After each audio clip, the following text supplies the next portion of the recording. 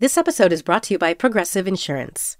Whether you love true crime or comedy, celebrity interviews or news, you call the shots on what's in your podcast queue. And guess what? Now you can call them on your auto insurance too with the Name Your Price tool from Progressive. It works just the way it sounds.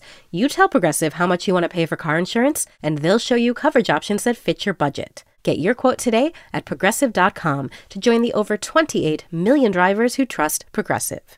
Progressive Casualty Insurance Company and Affiliates. Price and coverage match limited by state law. Hello and welcome to Little Gold Men, the award season podcast from Vanity Fair. I am delighted and proud to introduce him as Academy Award winner. And the Oscar goes to... And the Oscar goes to... The winner, it's a tie. And any little girl who's practicing their speech on the telly, you never know. Mom, I just want an Oscar.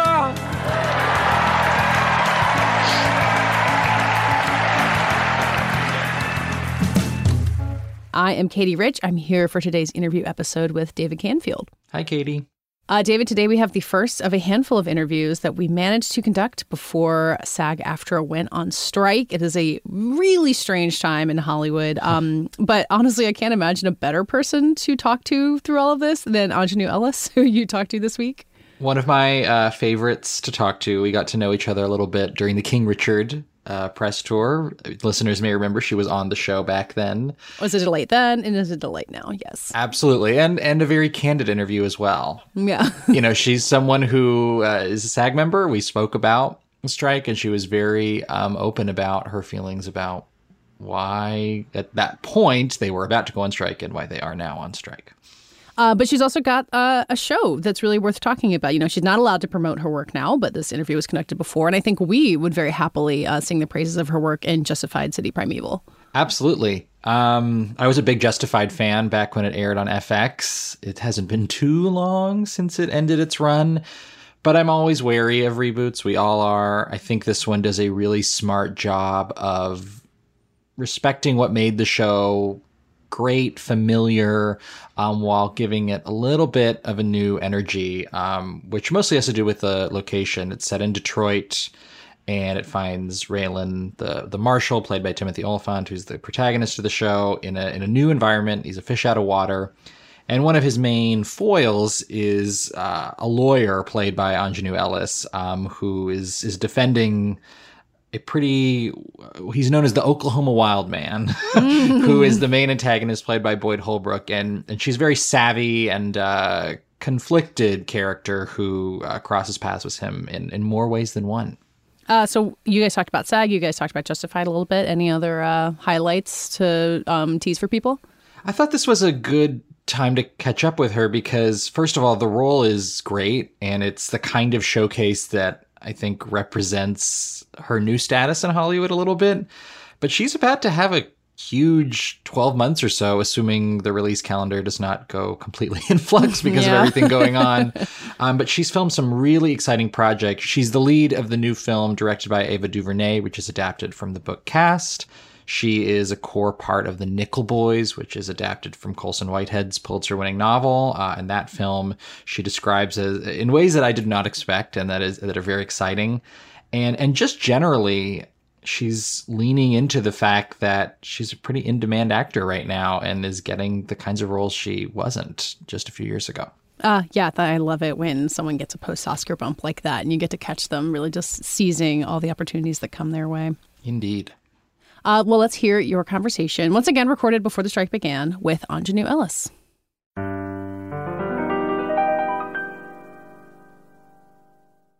Aunjanue Ellis, you're here to talk about Justified City Primeval. You're a new cast member.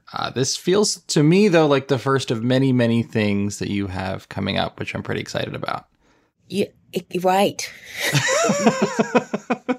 Right. It's so funny. Like last year, after the awards, I went from back to back to back and it started with Justified. Right. And it didn't stop until March of this year, where I was just like, back to back to back to back today. And I'm not complaining. I was like, I need all of these checks. So thank you very much. You'll take it. You'll take it. I will take it all. I'm curious, like, as a starting point, what appealed to you about this part in Justified? Like, being familiar with your career, I thought it was pretty cool to see you get introduced in the courtroom, giving a badass speech, knowing you've done a lot of guest spots on these kinds of shows. You've played the defendant many times, and here you're kind of get to be the one taking charge a little bit. Yeah, someone asked me about that, and they're like, "Well, your Law and Order experience," and I was like, "I don't know." No, I was a defendant. Right. I'm always at the table, but I'm not. I'm the one about to go to jail. Yep. So I've observed, but not been the officer of the law. Right. Exactly. Yeah. So, what did it feel like to kind of get to own that space a little bit this time? You're coming in as, I'd say, an actor with a different kind of profile, stuff like that. Yeah, I liked it. I liked it. And I loved, that first courtroom scene particularly because, she was, challenging this, Raylan Givens, who, just thinks he can do whatever he wants. And I love the idea of being someone who says to an officer of the law that, no, you can't do that. I won't allow that. You're acting in a way that's abusive. And I'm calling you out on it. And I'm calling you out on it in this very public space. And I thought it was dope that the writers wanted to explore that, wanted to challenge him. Yeah, so it was cool to be able to say that to a police officer, or at least an officer of the court, and you know what I mean, in that way, because that's what I want to say to police officers all the time. You know what I mean? So I get to say it. Yeah, 100%. What was your familiarity with Justified before, and like what expectations did you have about kind of volleying with Timothy Oliphant, who very seamlessly steps back into this role that he made pretty iconic a while back? Yeah, there's kind of, I like that you use the word seamless. Like, there's sort of like no beginning and no end. You know what I mean? Yeah, exactly. You know what I'm saying? Like, I hadn't seen the series. I've seen just little, bits and pieces of it. But of course, because it's so, at this point, iconic, that character, that he plays and Justified. So it was just in the ether. So I knew about it, without having watched it. And yeah, and I try not to have expectations, and I intentionally did not watch it, when I was, getting ready to do the job, and I didn't read the book because I'm such a book nerd that I will come into something carrying those assumptions, this is how it should be.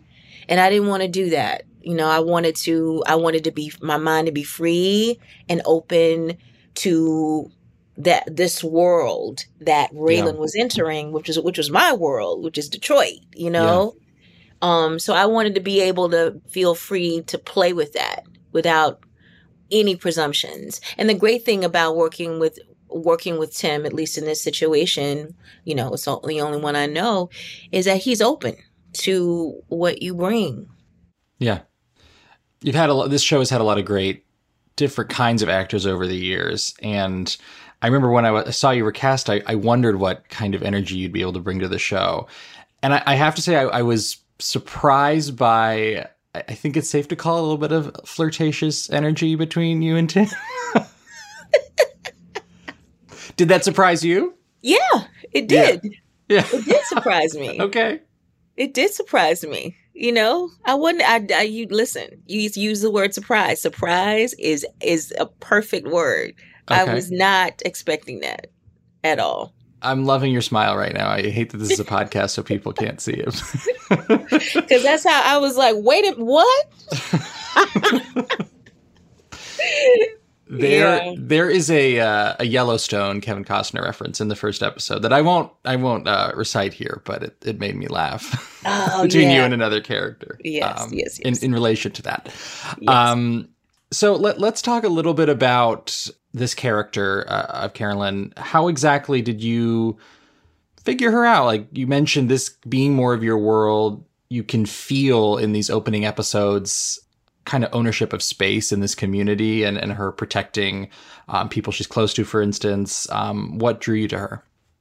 I think that's what drew me to her, Yeah. Is that she doesn't act as an individual, that she brings the weight of the city with her. And she feels protective of it against Raylan. And I think that makes, for me, an interesting clash. Yeah. An interesting collision between these two folks. And the other thing about her that I loved is that what is most important for her is not the law, it's justice. Yes. And I think that for the two of them, justified, that I think that is the gravity a little bit, that there is the law, which is the job, but there is justice. And oftentimes those things don't converge. Yeah. They don't meet. And I think she carries herself in a way and is prepared to do what it takes to protect the people in her life, even if it's not necessarily legal. Right.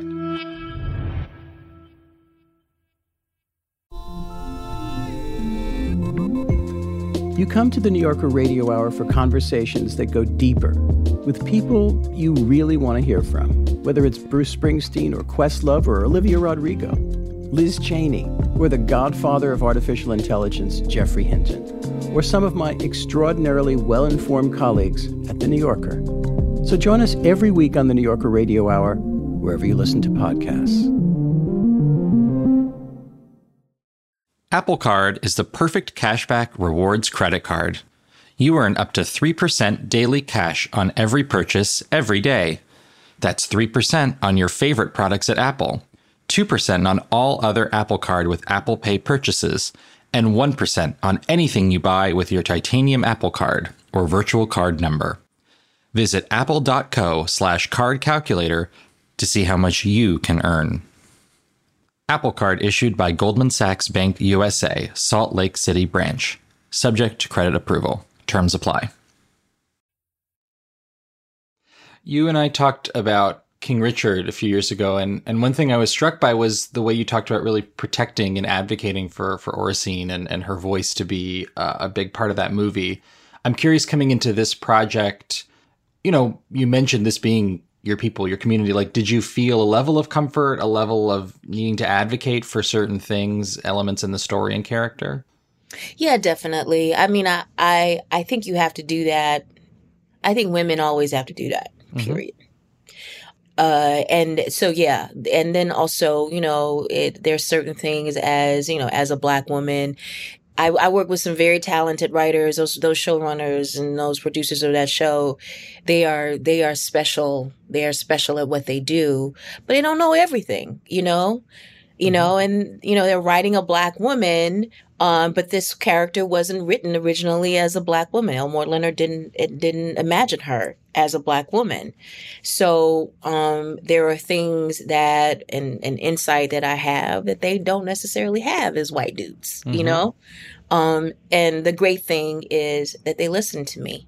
I had to go to battle for a few things, and sometimes I won. Most of the time, they listened because they wanted it to be something that people would watch and not feel disrespected by. Yeah. So, thankfully, they were open. I was thinking about that. Just the setting of Detroit and a real immersion into it, to an extent, is not something you see in popular TV, especially very often. Shows that have a built-in audience, as this one does. Yeah, and I like the idea that, Raylan essentially is a fish out of water here. Yeah. And he meets all these crazy characters. Unique characters. Yeah. And we have to watch him try to figure out how to be. Yeah. And how to get what he wants, how to protect his kid in this mad, mad world. Yeah. Let's go back a little bit to the moment you were talking about when offers like this started coming in, what did that feel like? What was that experience after your Oscar nomination for King Richard, that period of what seemed to me, just based on Deadline headlines, big excitement? Well, what's funny is that a couple of things happened before the nomination. I got the Justified offer before the nomination happened. It actually happened the fall of 2022. I don't remember, but yeah, it happened before the nomination. A couple other things happened before the nomination, so it felt like these things were happening after I got nominated, but in reality, right. They were coming down the pipe anyway. But listen, I was happy. I didn't care. Whenever it came. Yeah, whenever it came. In terms of, you mentioned kind of carrying that book sometimes, I was struck by the amount of projects you have that are like pretty seminal books coming up. Like you have Colson Whitehead's The Nickel Boys, you have Cased, which Ava DuVernay is adapting. Did you immerse yourself into those books? Yeah, it's interesting. I think that particularly with Cast, I was familiar, of course, with Ms. Wilkerson. Yes. And had read a lot of the Warmth of Other Suns, or the first book I think she won the Pulitzer for. But I had not read Cast. I had seen interviews that she did about it, but I had not read the book. And then when I found out that, Ava was, going to make it into a film, and I kind of came in late in the process. I think she had been seeing people and, had been further along in the process. And I heard about it and I was like, yo, I want to be, look at me. You know what I mean? I fought for this, I fought for that part. I fought for that. I had to, I guess, get Ava to see me in a way maybe that she hadn't thought of seeing me before. And I took a picture of Ms. Wilkerson and a screenshot of Ms. Wilkerson, and I took a picture of myself dressed as Ms. Wilkerson and wearing similar clothing, jewelry, and I sent it to Ava, the casting director, and I was able to, become one of the people that they considered based on that. Right. I just refused to accept no, I love that. And and it is, for some, I think the gods, they know that I'm a big book nerd, and for some reason they're like, okay, let's just take her experience away from just reading the book. Let's let her actually live these stories that she reads. Yeah, that's great. You had worked with Ava before. There's obviously the confidence to be able to say, consider me for this. But I wonder if also, having worked with her before, you did feel a level of comfort maybe in putting yourself out there a little bit more. No. I didn't, I had worked with Ava, yes, on When They See Us a few years ago. Emmy-nominated performance, I will add. Well, thank you. I was just, I think that's one of the most important things I've ever done, just because of what happened as a result of that piece of work being out in the world. So yeah, but I didn't, that series was a cast of thousands, almost literally. I mean, New York being one of the member of the cast. So I was just, we talked, but I didn't leave that experience feeling like, I can just call Ava up, Right. So yeah, I didn't feel like I could take anything for granted. So that's why, I had to be like, let me fight for this a little bit. Yeah. Can you talk to me about Nickel Boys a little bit, and particularly Colson Whitehead has been on such an extraordinary streak with these novels. I remember interviewing him for this one, actually, and it's a devastating story and devastating book. I'm curious what it was like to, again, be considered for that and then be a part of that world. Yeah, though, I mean, it was just, I got to work with Jeremy Kleiner from Plan B. And he actually reached out to me, I think at first about it. But the thing is that I really wanted to work with Ramel Ross, who's the director. Right. You know, that was a gravity for me because I saw his documentary film, Hell County, which it's a brilliant documentary. Yeah. Knocked me out. I saw it in Brooklyn and it did something to me. And I was stalking him for a little while. He's a professor at Brown. So I called Brown. I was like, may I speak to Ramel Ross, please? Oh, I love it.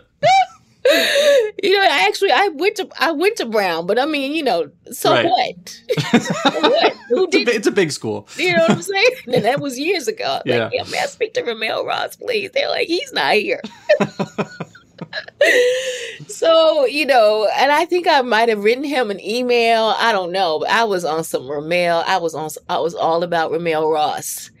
Right. And, then Jeremy reached out to me about it and I was just like, yo, I don't care what it is. I just want to work with this dude. Yeah. And I wasn't reaching out to him because I was like, I want you to give me a job. Because at that point he was a documentary filmmaker. That's all that I knew that he was doing. I just wanted to tell him how I was affected by the work that I saw in that film.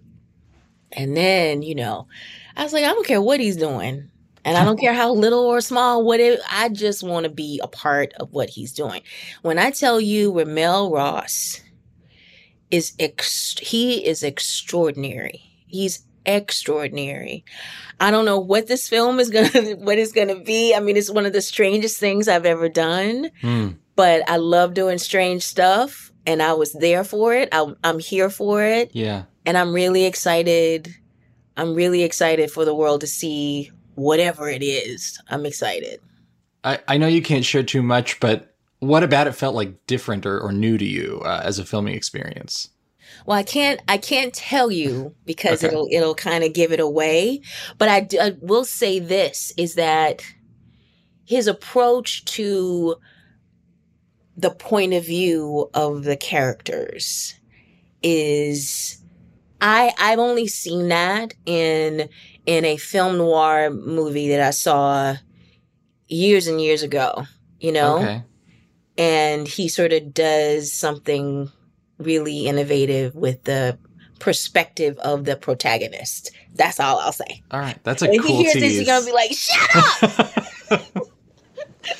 That's a cool tease, though. I will take it. Yeah. That's more than I was expecting, to be honest with you. He's special, man. Ramel Ross. I have worked with a treasure trove in the last, for a while. Yeah. You have, and I think it's paid off. Watching Justified, again, it's the kind of character I haven't really gotten to see you play before, at least at that level of profile. There's this moment in the third episode where we find out a new detail about your character, her ambition, really, what she wants to pursue in this show. And there's a moment where you walk into the courtroom, which is empty, and it's a silent scene, and you walk toward the bench and you sit in the judge's chair, and the camera just really holds on you. I thought it was such a powerful moment. I don't want to say it was like a metaphor for you or anything, but it did feel like, okay, there's a power here. I'm curious if it felt that way to you. Yeah, I mean, it was interesting because we did so much of it out of order. A lot of it was done out of order.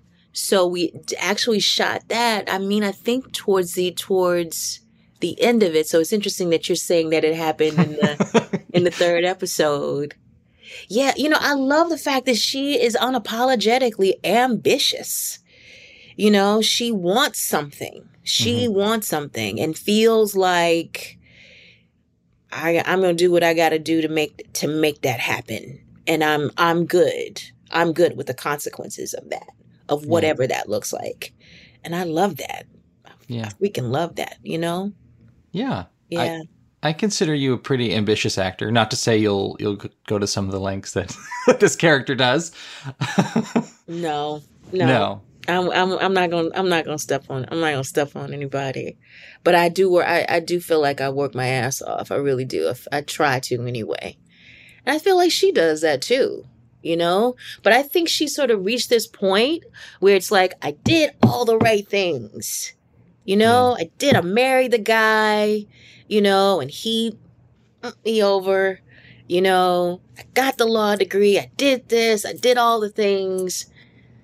And I still look at where I am right now. And I think she's just fed up. Yeah. You know? Yeah. Yeah. Understandably, right? I'm gonna throw a quote back at you that you shared with me at the premiere of King Richard. That moved me and surprised me. You said, I'm trying to accept something good without feeling like something bad is going to happen. Yeah. I'm curious how you hear that. I guess, what is it, a year and a half later? Knowing the pretty extraordinary amount of projects you've gotten to work on, and also the fact that this was an opportunity that you could say paid off in the way it was supposed to pay off, in the way that this industry historically is supposed to work. Yeah, I still feel that way. I still fight that demon, you know, like, you know, if something is too good, I look at my phone like this, like, okay, I'm waiting on the bad news. When is it going to happen? You know, and the reality is that, you know, sometimes it has happened like that, where it's just like this tremendous, the week that, I was nominated, you know, I lost somebody in my life, you know, but I also have to think of it like this too, David, is I have to start believing or acting in a way. When I say acting, I mean my personal behavior in a way that this is my life, as opposed to this is a miracle. It's a miraculous life, you know, but that this is my life, and I work really hard for what is happening and has happened. I work my ass off for it, you know, and that this is a path that perhaps maybe I'm supposed to be on.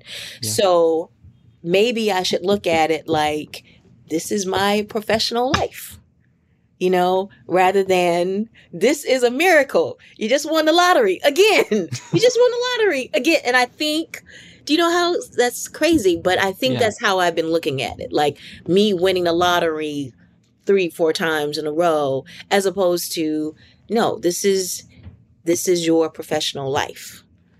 How do you maximize that? And then maybe it'll take all the witchery off of it, you know? Yeah. I think it's very standard, honestly, for someone who's, you know, you've been fighting for that kind of place in this industry for a long time. And when it suddenly comes, it's like, wait, is this happening for real, or is this a one-time thing? Yeah. Yeah. But, you know, I think the tempering of that is that there are these other things that I want equally. Right. This other, you know, part of my creative life that I want to activate as strongly as this. So, you know, there is that, and that hasn't happened yet in the way that I would like it to. So that calms me down. That keeps me calm. It's like, yeah, this is great. I'm acting, you know, but I'm still someone else's employee. Yep. And I'm ready to be somebody's employer. Oh, I like that. Are we talking directing, producing? What are you willing to say about that? Writing and producing. Yeah. Yeah, I'm nobody's director, but writing and producing, yeah. That's great. Yeah. I remember one thing that was really important to you back in that Oscar campaign was living at home, essentially, going back home. You didn't live in Hollywood. I don't want to presume you still don't, but how have you found that balance of life and work as things have accelerated for you? It's never been a question. It's never been balanced. It's never been balanced. I don't know people like that. If they exist, they're probably I don't know how else to say that. They probably have penises. You knew I was sipping coffee right there. I thought about that. Like, it might be a spit take on his part if I say that. But it's true, you know? True. Like, I think when you're a woman, you know, I was a caregiver for my mother for a very long time. And there was no such thing as balance. I had a great, I had some people that were there helping me do that. So when I had to go off and, work, they would take care of her. But yeah, I made a decision about my life, a few years ago. I guess it's been about 11 or 12 years ago. I knew that I was going to live in Mississippi. I made that decision. And so this is the decision I make. So how do I make this other stuff work around it? I had to choose that, though. I didn't let my professional life make that choice for me. I decided where I wanted to be, where my family needed me to be, and I'm happy. I'm glad. Know that fizzy feeling you get when you read something really good, watch the movie everyone's been talking about, or catch the show the internet can't get over? At the Pop Culture Happy Hour podcast, we chase that feeling 5 times a week. We talk about the buzziest movies, TV, music, books, and more. From lowbrow to highbrow to in between. Catch the Pop Culture Happy Hour podcast from NPR. Lastly, as we are in a strange period for this industry, I did want to briefly ask you about the potential actor strike, how you're feeling as a SAG member about where things are at, what you personally are fighting for. I, again, thought of you in shows like this as someone where residuals were probably pretty important. But yeah, go ahead. Anything that you're looking at here? Yeah, it is. It's utterly frustrating. It's utterly frustrating. It really is. It's sort of like the haves versus the have-nots, and just the incredible, imbalance between folks who have most of the money and folks who don't have, the money at all. And, I have worked and did well this year and a half, but that's this year and a half, and I have not made the amount of money that I made last year. I haven't made that because I'm working on, a small indie movie, and that's not going to pay me what I got paid to do Justified, So there's a lot of inequity, there's a lot of inequity, a lot of inequality, and that has to be addressed. And I just feel that there is just there's a lack of respect. There's a lack of respect for writers.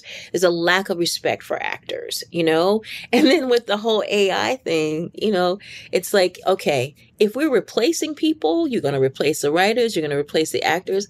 Let's replace some directors.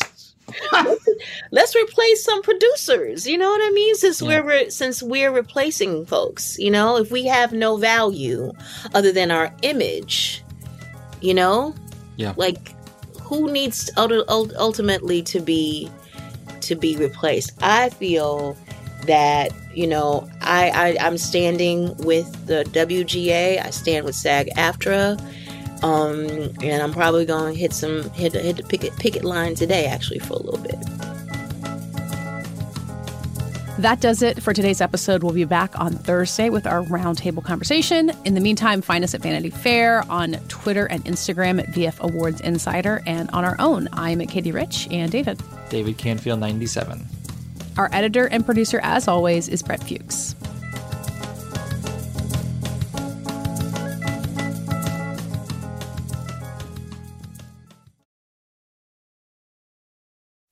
I'm Chris Murphy. I'm Richard Lawson. And I'm Hillary Busis. We are from Vanity Fair's Still Watching podcast. Next up, we're watching the new HBO show, The Regime. Madam Chancellor, let's keep the gloves on. This is not a confrontation. We're just saying what's true. Academy Award winner Kate Winslet is our chancellor as she leads a faux European autocracy in turmoil. We'll be watching week by week as the regime unravels. And we'll be talking to the stars along the way. New episodes of Still Watching will drop every Sunday after The Regime airs.